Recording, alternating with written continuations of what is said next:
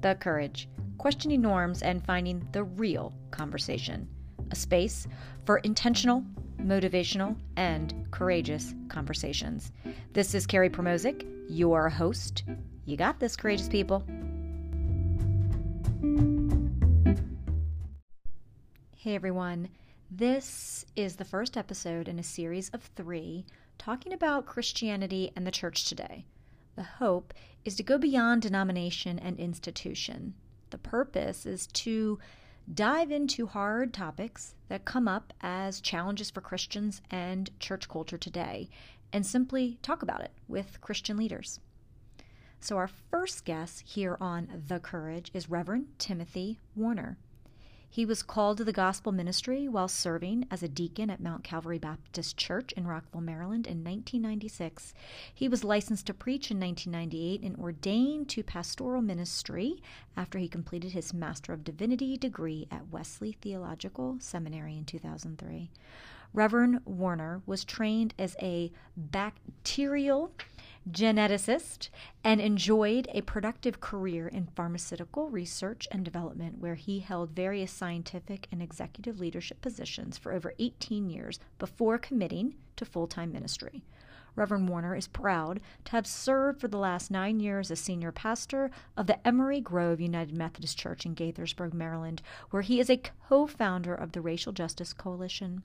Most recently, he has founded the Heritage Emery Grove Community Development Corporation, which is leading in a partnership to redevelop the historical Emery Grove community and restore a sense of authentic community. He also serves as the Director for Faith Relations at Habitat for Humanity of Metro Maryland, where he helps to engage faith communities in the Justice Ministry of Affordable Housing in Montgomery and Prince George's counties.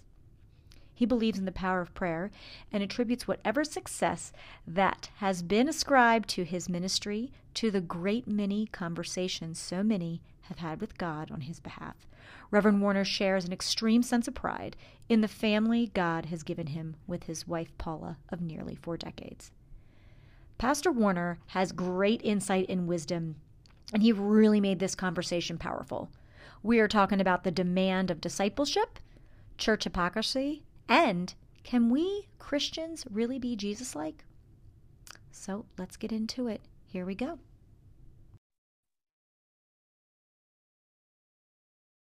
Welcome, everyone, to The Courage. Today, we are talking Christianity and the church today. And to do this, we have Reverend Timothy Warner, senior pastor at Emery Grove United Methodist Church and Director for Faith Relations at Habitat for Humanity of Metro Maryland.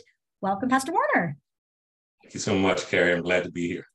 I am so glad to have you. So let's get started. It's important to start by learning just a little bit about you. So can you just tell a little bit about your background? Feel free to talk a little bit about your Christian background.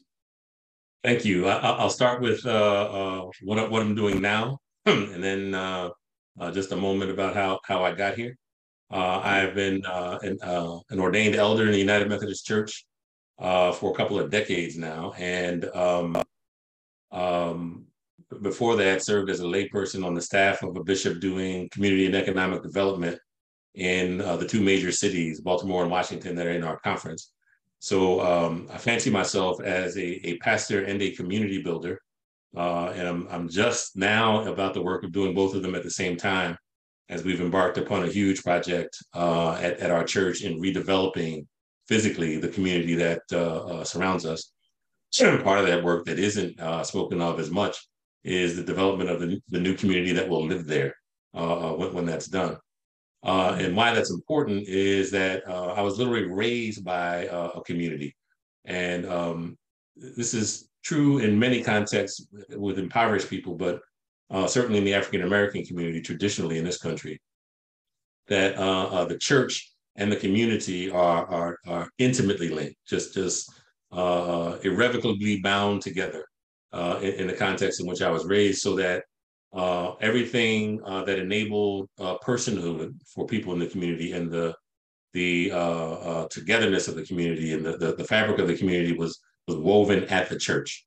And in the converse, the church became the thing that provided the largesse to the community. So there wasn't a house in my community where I could encounter somebody that did not belong to the church. And all of those people would always have a meal on the table and the door open for me wherever I went. And because of some of the stress that was going on in my family, and that was typical of most families, that was just necessary for us.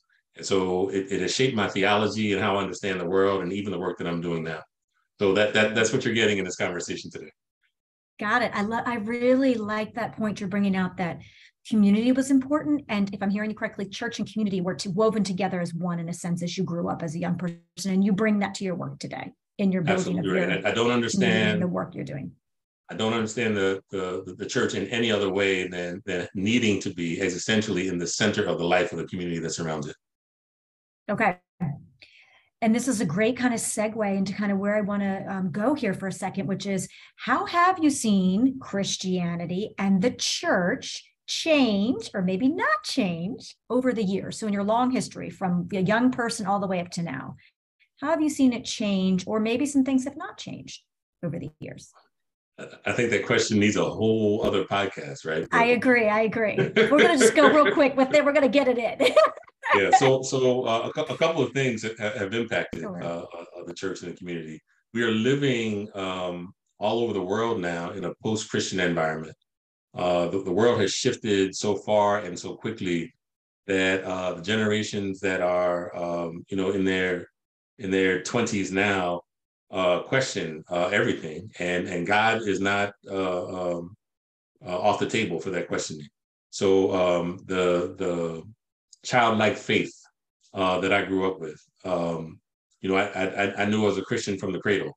As much as I knew my name, I knew that I was a Christian because in the womb I was coming to church every Sunday, and from the womb, every time I was served a meal, it was just a requirement that you bow your head and say grace. There's this God out here who needs to be thanked for doing what we think we cannot always together. And I would hear in worship testimony from the elders about how God had brought them through, and the centrality and the importance of God was a given when I grew up. The world has shifted, that God, the existence of God, is not even a given. On top of that, the church has been identified publicly for years now for its hypocrisy in the world. So it says one thing, but what it does in the world has been quite different.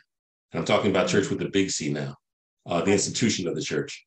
And that has caused people who were in church and had this childlike faith in church to either be hurt and withdraw, or to doubt because of what they've seen. And so we've seen this most poignantly in the Catholic Church, but mainline denominations have been suffering. We have all, in Protestantism, been losing members for decades now, to the point where denominations are shrinking, to the point where some of them, like the United Methodist Church, is beginning to crumble for reasons that look social but really are about living in a post-Christian world. So the church is fighting for its survival. The institution of the church is fighting for its survival. Yet, I will say, the affiliation of the church, right, the community of believers, is stronger than it's ever been. Those who are committed to Christianity are artfully finding new ways to express themselves in the world. And I think that's going to give rise to something that looks very, very different in the decades to follow. Yeah. So, okay. So this idea, I think, of the faith is accepted as just blind faith. You're saying the change is it's progressed to this questioning, and maybe some hurt has kind of come in there from the church for people. The big C, the church, is the organization, not necessarily faith. And then caused the doubts, which is kind of has made things change as to how maybe people are feeling about Christianity, or maybe attending, because that kind of goes into this idea of the next thing of attending church in general, being part of a church community. That kind of what you were. Did I sum that up okay? Do you need to add that a little? No, I think that's a fair summary. Church hurt is what I call this concept of when people come to church and something happens to them and they withdraw. That's deeply, because it's always very personal to people. Sure. But when they feel like the institution or its leaders have failed them in some way, by extension, God has failed them in some way, and they walk away from the whole thing. What that has led to over the decades is the generations that come from them come to church now doubting whether there's any there, right? And so we have a generation of young people who would rather experience God in other places than in the building.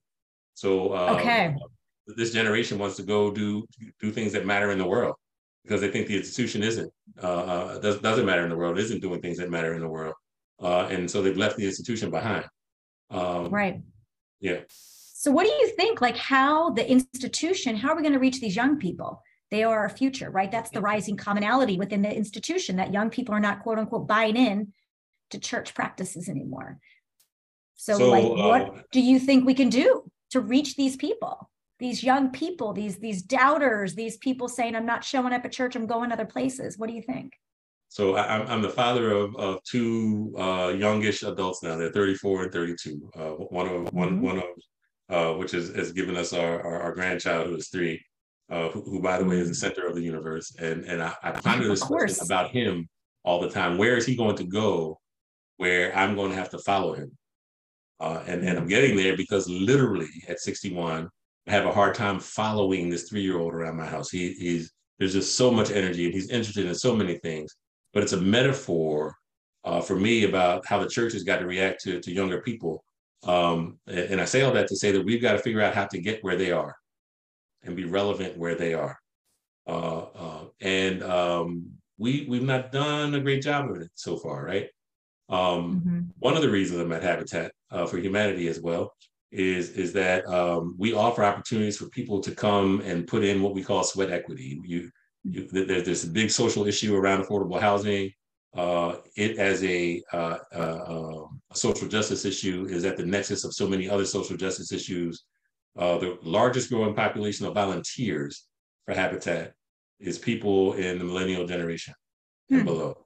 They're coming in droves. And the reason is because they're not finding opportunities to do that work on their own terms inside the church. So what I think I see is the convergence of 2 curves, right? So that generation is leaving the church in droves. That's a curve that's going up or going down rather for the church. Curve that's going up is that they're showing up where there are opportunities to do things that matter to them on behalf of God as they understand God. And Habitat's one of those places. Still enjoys a great reputation. You can go in and put a day in or a weekend, whatever it is, and then go about your business and do whatever you want to do. But you will have left there feeling that you've experienced the work and the presence of God in that work. So I'm wondering how we as a church can begin to work with some of these nonprofits or form some of our own where mission becomes the center of the work and not doctrine, right? Yeah. So people will come to experience God and then perhaps learn about God and who God is to them on a deeper basis later on in the exchange. So more of the younger people out in the community, the doing of the work, the action of the work of Christ-like, like you're out there doing it instead of maybe showing up every Sunday, writing a check. It's not that. We're not seeing that. We're seeing this idea of, and when we're saying shifting, you're thinking this idea of connecting more to community, more mission-driven, back to the community sense where younger Christians are looking to do the work, like be a part of the action. And I think this has been an indictment, right, that the church is now beginning to see that there are people out there who find what we do on Sunday irrelevant. My own children have told me I'm embarrassed to admit this on a podcast of all things, but they said, Dad, what you're preaching on Sunday, it doesn't mean anything to people in my generation. It's old, it's tired, it's washed up. We are not there, and get this. They said if you want to reach people in my generation, you have to figure out a way to go sit next to somebody at a hookah bar and have a conversation about God. And it just blows my head up every time they say something like that to me. I don't know why they think they have license to say that, but they do. So I listen to it. Yeah. So, well, first off, they trust that they can tell their dad that, especially someone who is so involved. So kudos to you that they trust you and love you and they can tell you the truth. That's a great thing. Thanks for the encouragement. Thanks for the encouragement. Okay, that's part of it. So, all right. So this is so amazing because this kind of just really leads into this idea of, it's almost like, okay, so let me back up for a second. So this is not what church has always been. If we're going to go out and we're going to do stuff and young people want to like see it, it's not going to show up. Is this okay with God? Like, are we getting into heaven that way? Is, those of us that might think that this is the way, you go to Sunday, you listen to you preach, and listen, I love a good sermon, right? I think it can be very motivational, but if that's not the way, is that okay? Are we going to make it as Christians? What do you think? So the Bible clearly states, Jesus in his parables state more than one time that there are going to be people who get to the gate, and God is going to say, "Get away from me! I never knew you." So this idea that first of all, just by what we do, that gives us a way to get to heaven is the wrong Christian idea, and certainly by showing up in the building every Sunday and paying any amount of money to the church is not going to get anybody to heaven. The kingdom of God is broad, and you've got to be a citizen in your heart in the kingdom of God. That's at the root of Christianity. So I think these younger people have something, and again, that's the indictment, right? We have lost our way. I've heard this metaphor. If you take a battleship or a luxury liner who's going across the ocean, and just change the course by half a degree, over time, that vessel is going to be way off track from where it was going, just by a half a degree difference in the course that it's charted. The church has been like that for a long time. Little by little, we've been getting off course, and now we are far enough off course that people don't even want to ride on the boat anymore. So now we have to get back on course. And so we've got to go find all the people and figure out what the next course is going to be. I think that's what's happening. So in terms of getting to heaven, is it going to be okay? We've got to go back to God and check in, and go back to the Bible and check in about what are the qualifications. It has never been about church attendance, and it's never been about how much money you give. It's always been about what goes on in your heart as it relates to your relationship with God and what you do to respond to the grace that God has given you. That's at the core of Christianity. And if we start at working first and then getting to that, that's as valid a way to get there as any other way. Mm-hmm. And isn't that a bit what Jesus did? He didn't really go to church every Sunday, right? Like, I'm not a great Bible expert, but Jesus never went to church. There was no church. Right. He was now, we know that, right? If we've looked a little bit, but that's if we're really following him, and he was in community talking to all the people, not just the super, special people, right? When I say special, I mean like, fancy people or people with more wealth. He was talking to lots of people, typically not the fancy people. So I'm wondering if this new way of young people, like you said, they might be onto something. Is it more Jesus-like, you think? I think so. And here's a trend, a recent trend that I think is just interesting to consider. I've been seeing an influx of people who are exploring, seeking God in some way, of folks who have been through the social justice turmoil of the last few years, and have come close to death, have experienced hardship because of it. Identifying not with the victorious top-down church where Jesus is the conquering king and enables me to do stuff, but experience with the Jesus who if you follow him, you follow him to a place where he suffers and bleeds and dies. That's really at the core what it means to be Christian, right? If we think about it, the church has been seeking comfort for a very long time, hundreds of years, thousands of years now.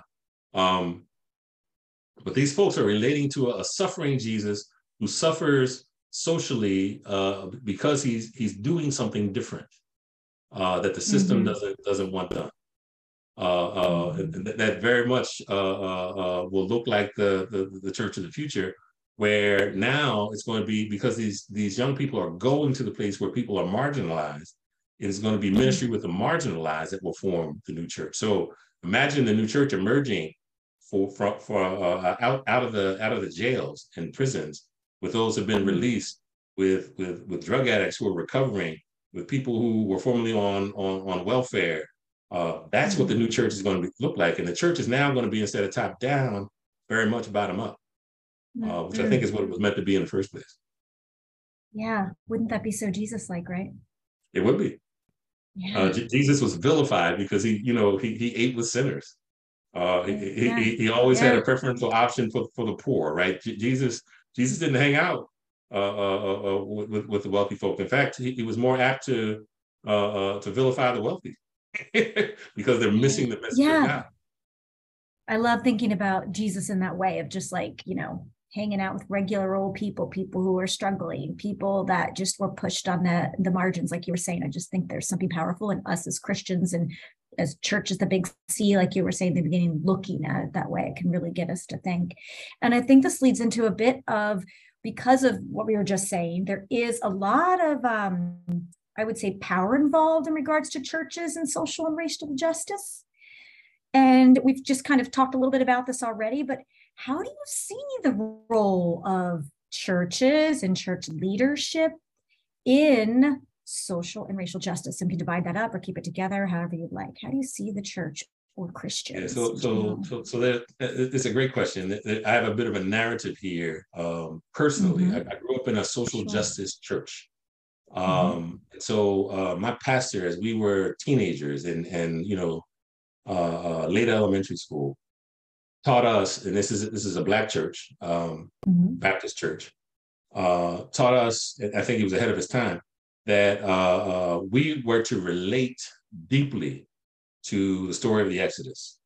This idea about God's people being in slavery and God being with them throughout the suffering and finally delivering them, because that's the promise of God. When Martin Luther King said that the moral arc of the universe is long, but it bends towards justice, he was speaking out of his Black Baptist church experience for sure. And so I grew up in that church, but this pastor went a little further. Dr. Robert Johnson Smith was his name. He went further and said this: the Hebrew children in Egypt were not only like you, they were you. And I couldn't quite get a hold of it, but what I've realized over time as I visited Ethiopia, I found Jews in Africa. And so the Bible has been whitened over the years, and the African context has sort of been marginalized in the Bible, but we know that the African influence in the Middle East is heavy and has been for years. And so this is a story about God's interaction with humankind, and Black folks were in the middle of it. So this idea of social justice is not a new one. It didn't come because of George Floyd. It didn't come because of Rodney King. It didn't come because of the Civil Rights Movement. It didn't even come because of American slavery. This is something that roots all the way back to the story of God's chosen people in Israel. And oh, by the way, isn't it remarkable that God, even before Jesus, had a preferential option for the poor and the marginalized? It should tell us something about how God intends to interact with humankind. The biggest sin is for me to have and you have not in the world, because at the end of the day, God intends for us to be in intimate relationship with God and with one another.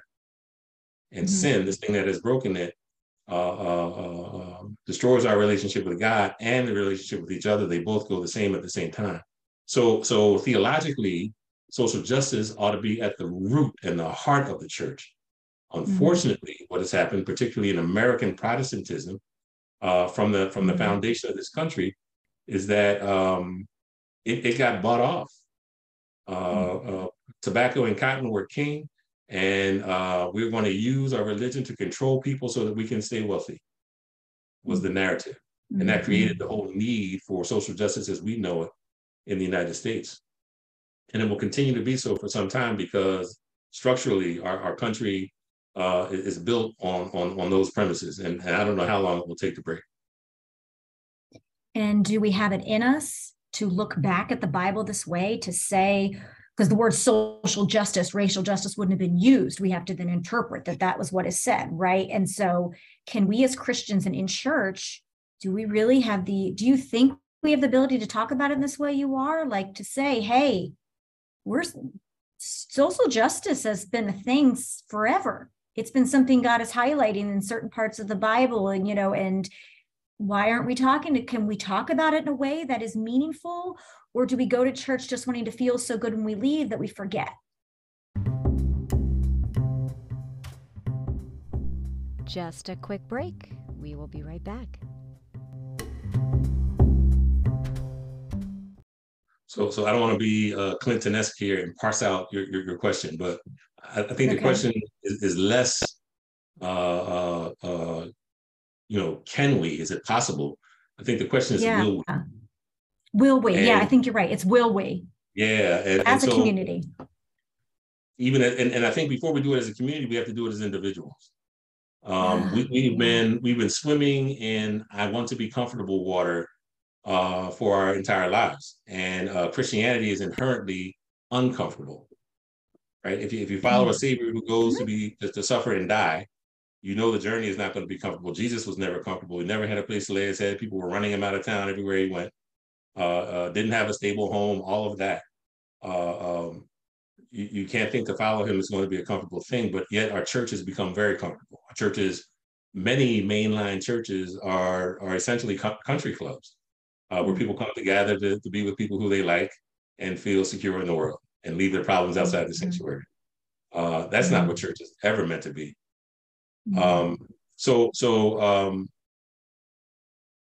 Justice is outlined clearly in the Old Testament as justice.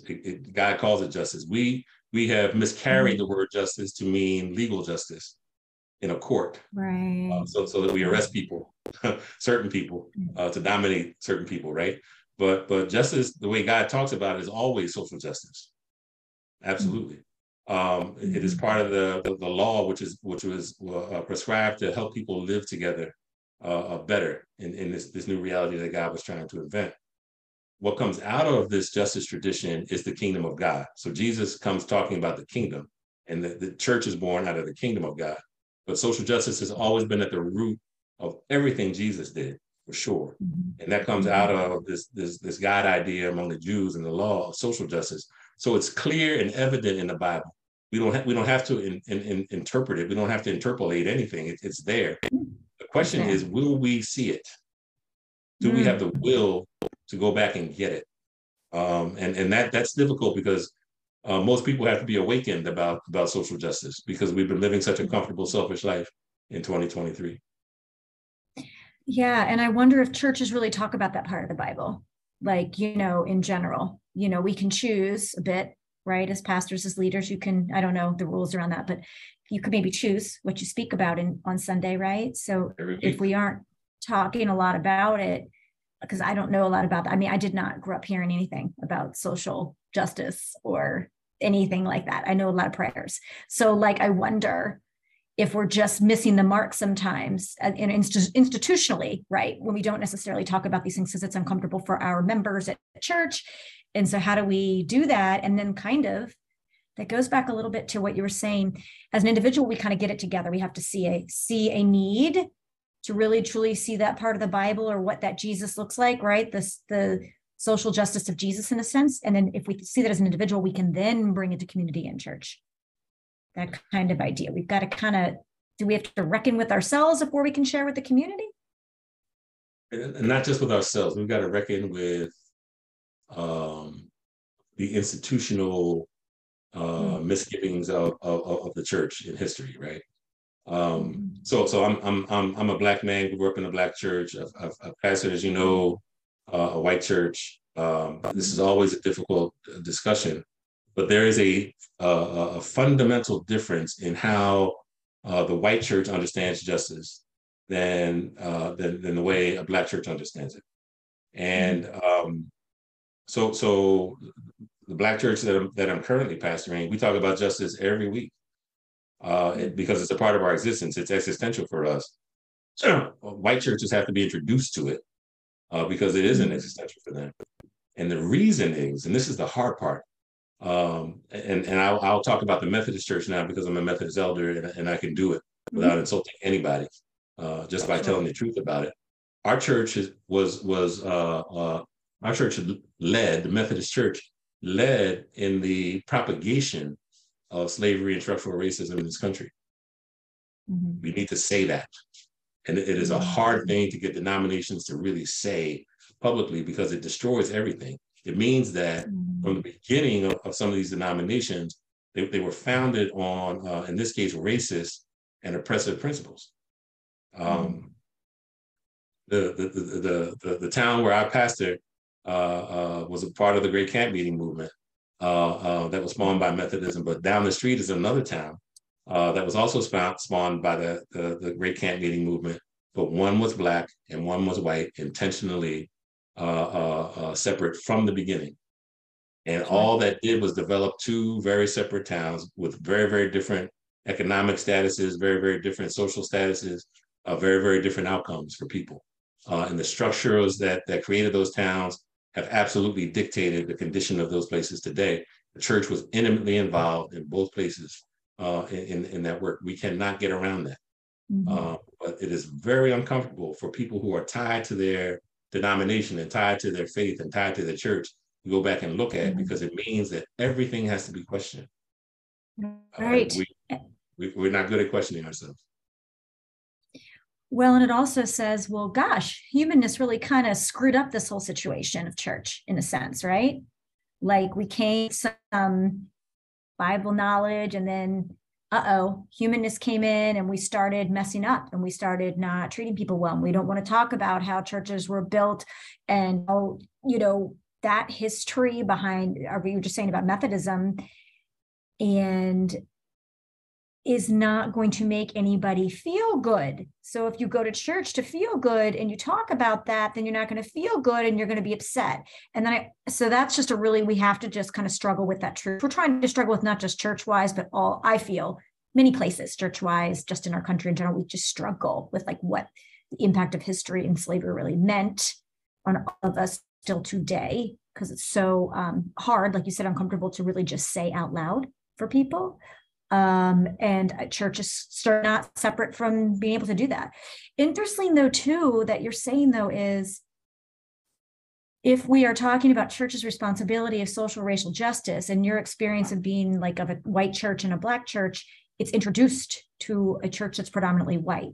And in a church that's Black, predominantly Black, you're already talking about justice in your everyday. And so these are the lived experiences of people that I talk about a lot in a lot of work I do. It's just so different, and it just is going to feel harder for a white church to really dig in, because then we're questioning, I'm saying we because I'm white, then we're questioning what we thought we always knew our church was, what we thought church is good. We thought church, and it is, but there can be struggles too, because our humanness messes it up.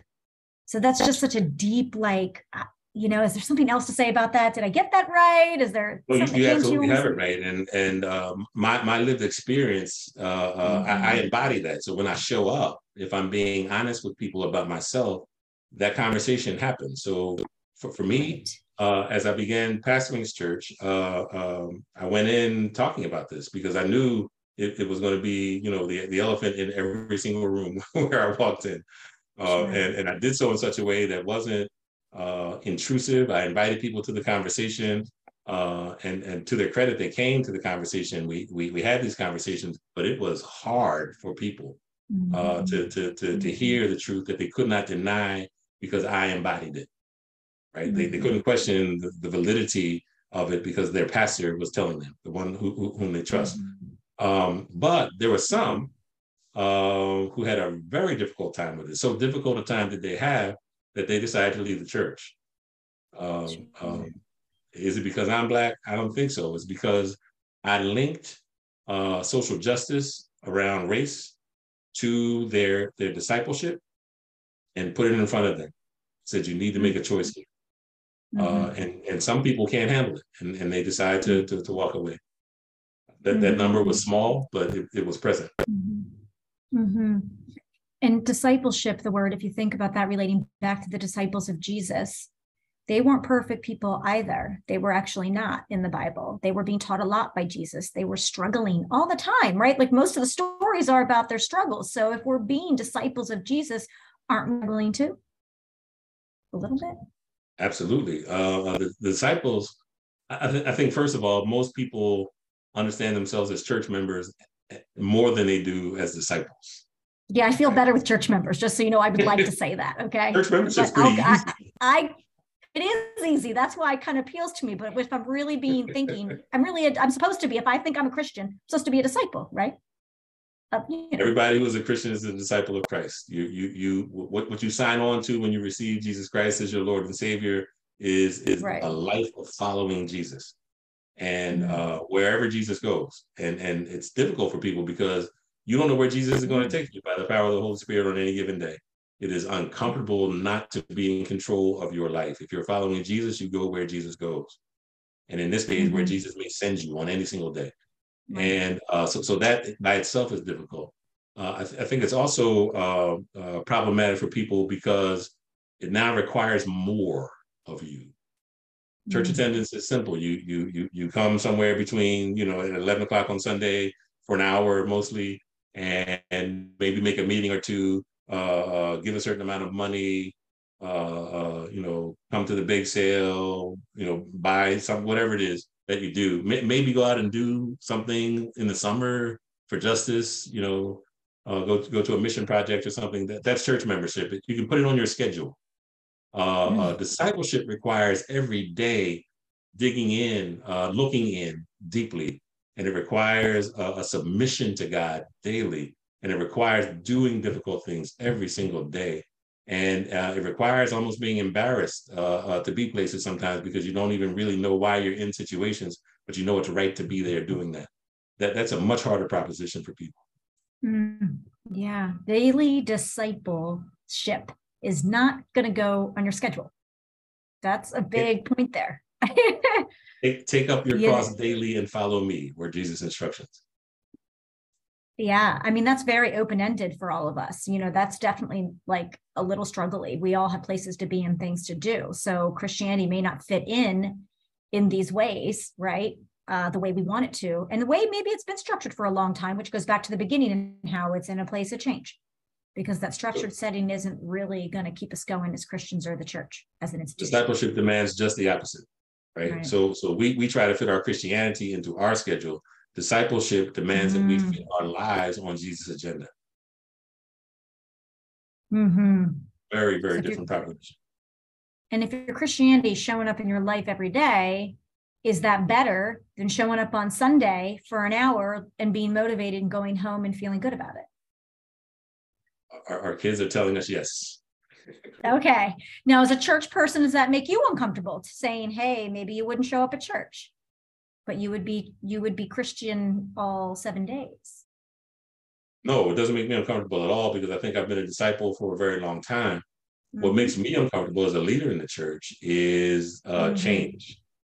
Not that I'm unwilling to change. Nobody likes it unless you're a wet baby, right? That's what we say all the time. Right.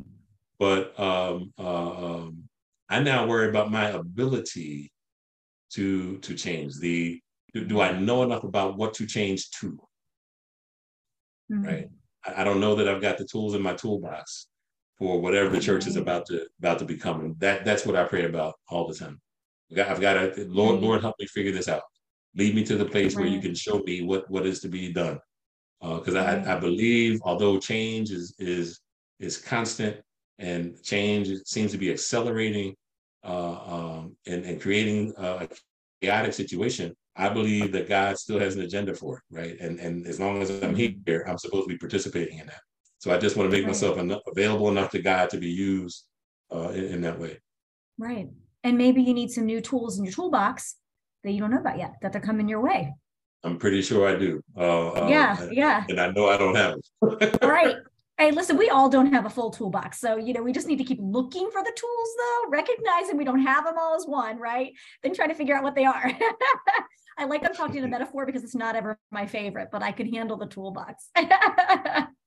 So what's interesting is that we if we have Jesus, we have to realize, have confidence that that is enough. That's the tool that you have to have. The rest of them, he will hand you along the way. That requires some trust, though. It does indeed. So let's take a moment and get to the two questions I always like to ask here on The Courage, which is, for today, what's the real conversation? So for this, it would be, what do you think the real conversation about Christianity is today in 2023? And when I mean that, I mean, like, what are we maybe not saying that we need to say? The real thing sticking out, the real conversation that we need to have. Boy, it's a big, complicated question, but I'll try to pare it down to this one statement. Okay. Can you make your do match what you say? That's the question the world is asking the church. Can your do match what you say? Can the church be what you say Jesus says it is? Can you, as a Christian, in your life, give evidence to that to me in my life? Yeah. Those are the big questions, because the hypocrisy and the inconsistency of the church has led to its current transition now. And until individuals in the church can answer those questions, the new thing cannot form. And that has to do with overcoming this history of racism and overcoming this history of greed, overcoming this history of hypocrisy. All those things have to change for the new church to emerge. Right. We can't just talk about it. We have to take some real action and need to show that so that people can see that. I love that piece. And yes, it's a complicated question. That was a great piece to highlight. The do what you say. So what norm can we challenge here today? For, like, many may think Christianity today is blank, but really it is blank. So how do you fill that in? Many may think, and I think most do, think of Christianity as being equal to the institutional church, but it is not. And that reality opens up all these other doors to imagine what God may be doing in the world that has nothing at all to do with what I call the God box, right? And once again, I think our kids are leading us there if we choose to follow them. Where is God showing up in the world, inviting those who believe to come and join join God in that work? And I think that's where the new community of believers, which is really the church, is going to be found in the future. And back to what you said in the beginning, the idea of community. So church is not really fully this institution of church. It's not that, is what you're saying, is the norm we can challenge. It's that piece that you just said, that community piece, the Christianity in church, out and about in communities and talking about and doing the work of what's needed in community, being a little more maybe Jesus-like. Absolutely. And theologically, it makes perfect sense. In Christianity, God lives in community. It's Father, Son, and Holy Ghost, right? God is not alone as God lives in God's internal life.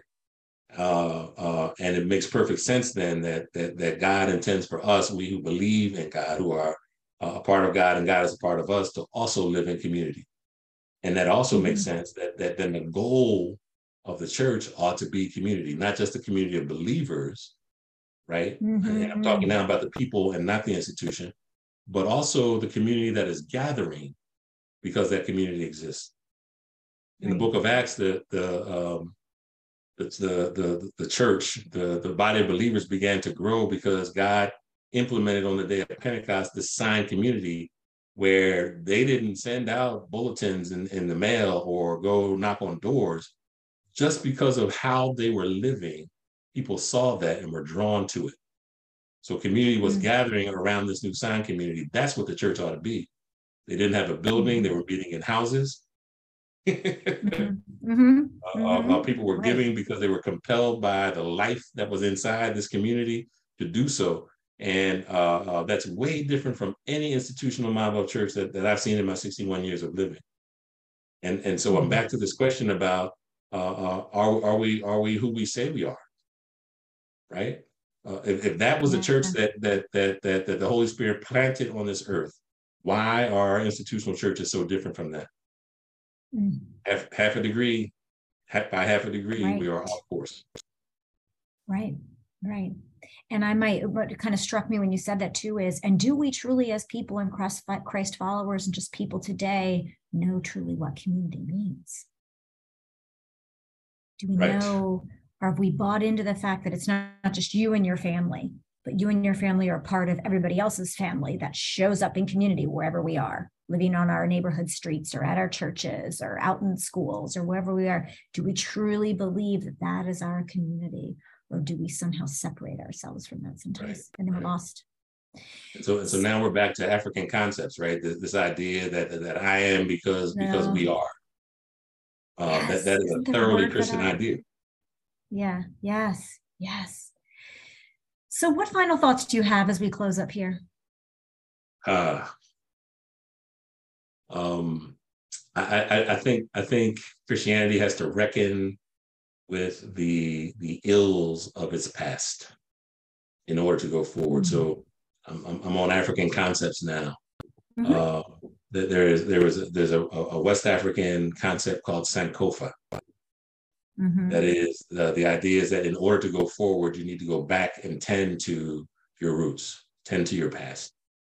And I think the church is in a Sankofa moment where in order for this next thing to show up, we've got to go back and fix some things that have gone wrong. The idea of structural racism inside the church, expressed in community in the way it has in America, has got to be dealt with.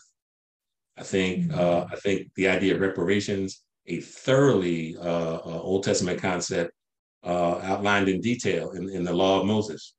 We need to think about how we do that as a church, not just within the church, but in the community.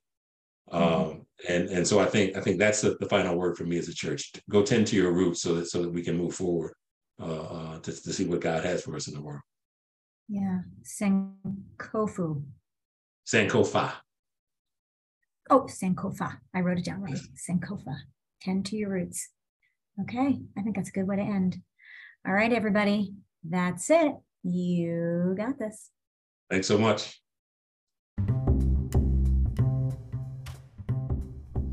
Thank you for listening to The Courage. It would be great to hear from you, so send me a message through Anchor or reach out to me via email. Links are in the episode notes. Thank you. You got this.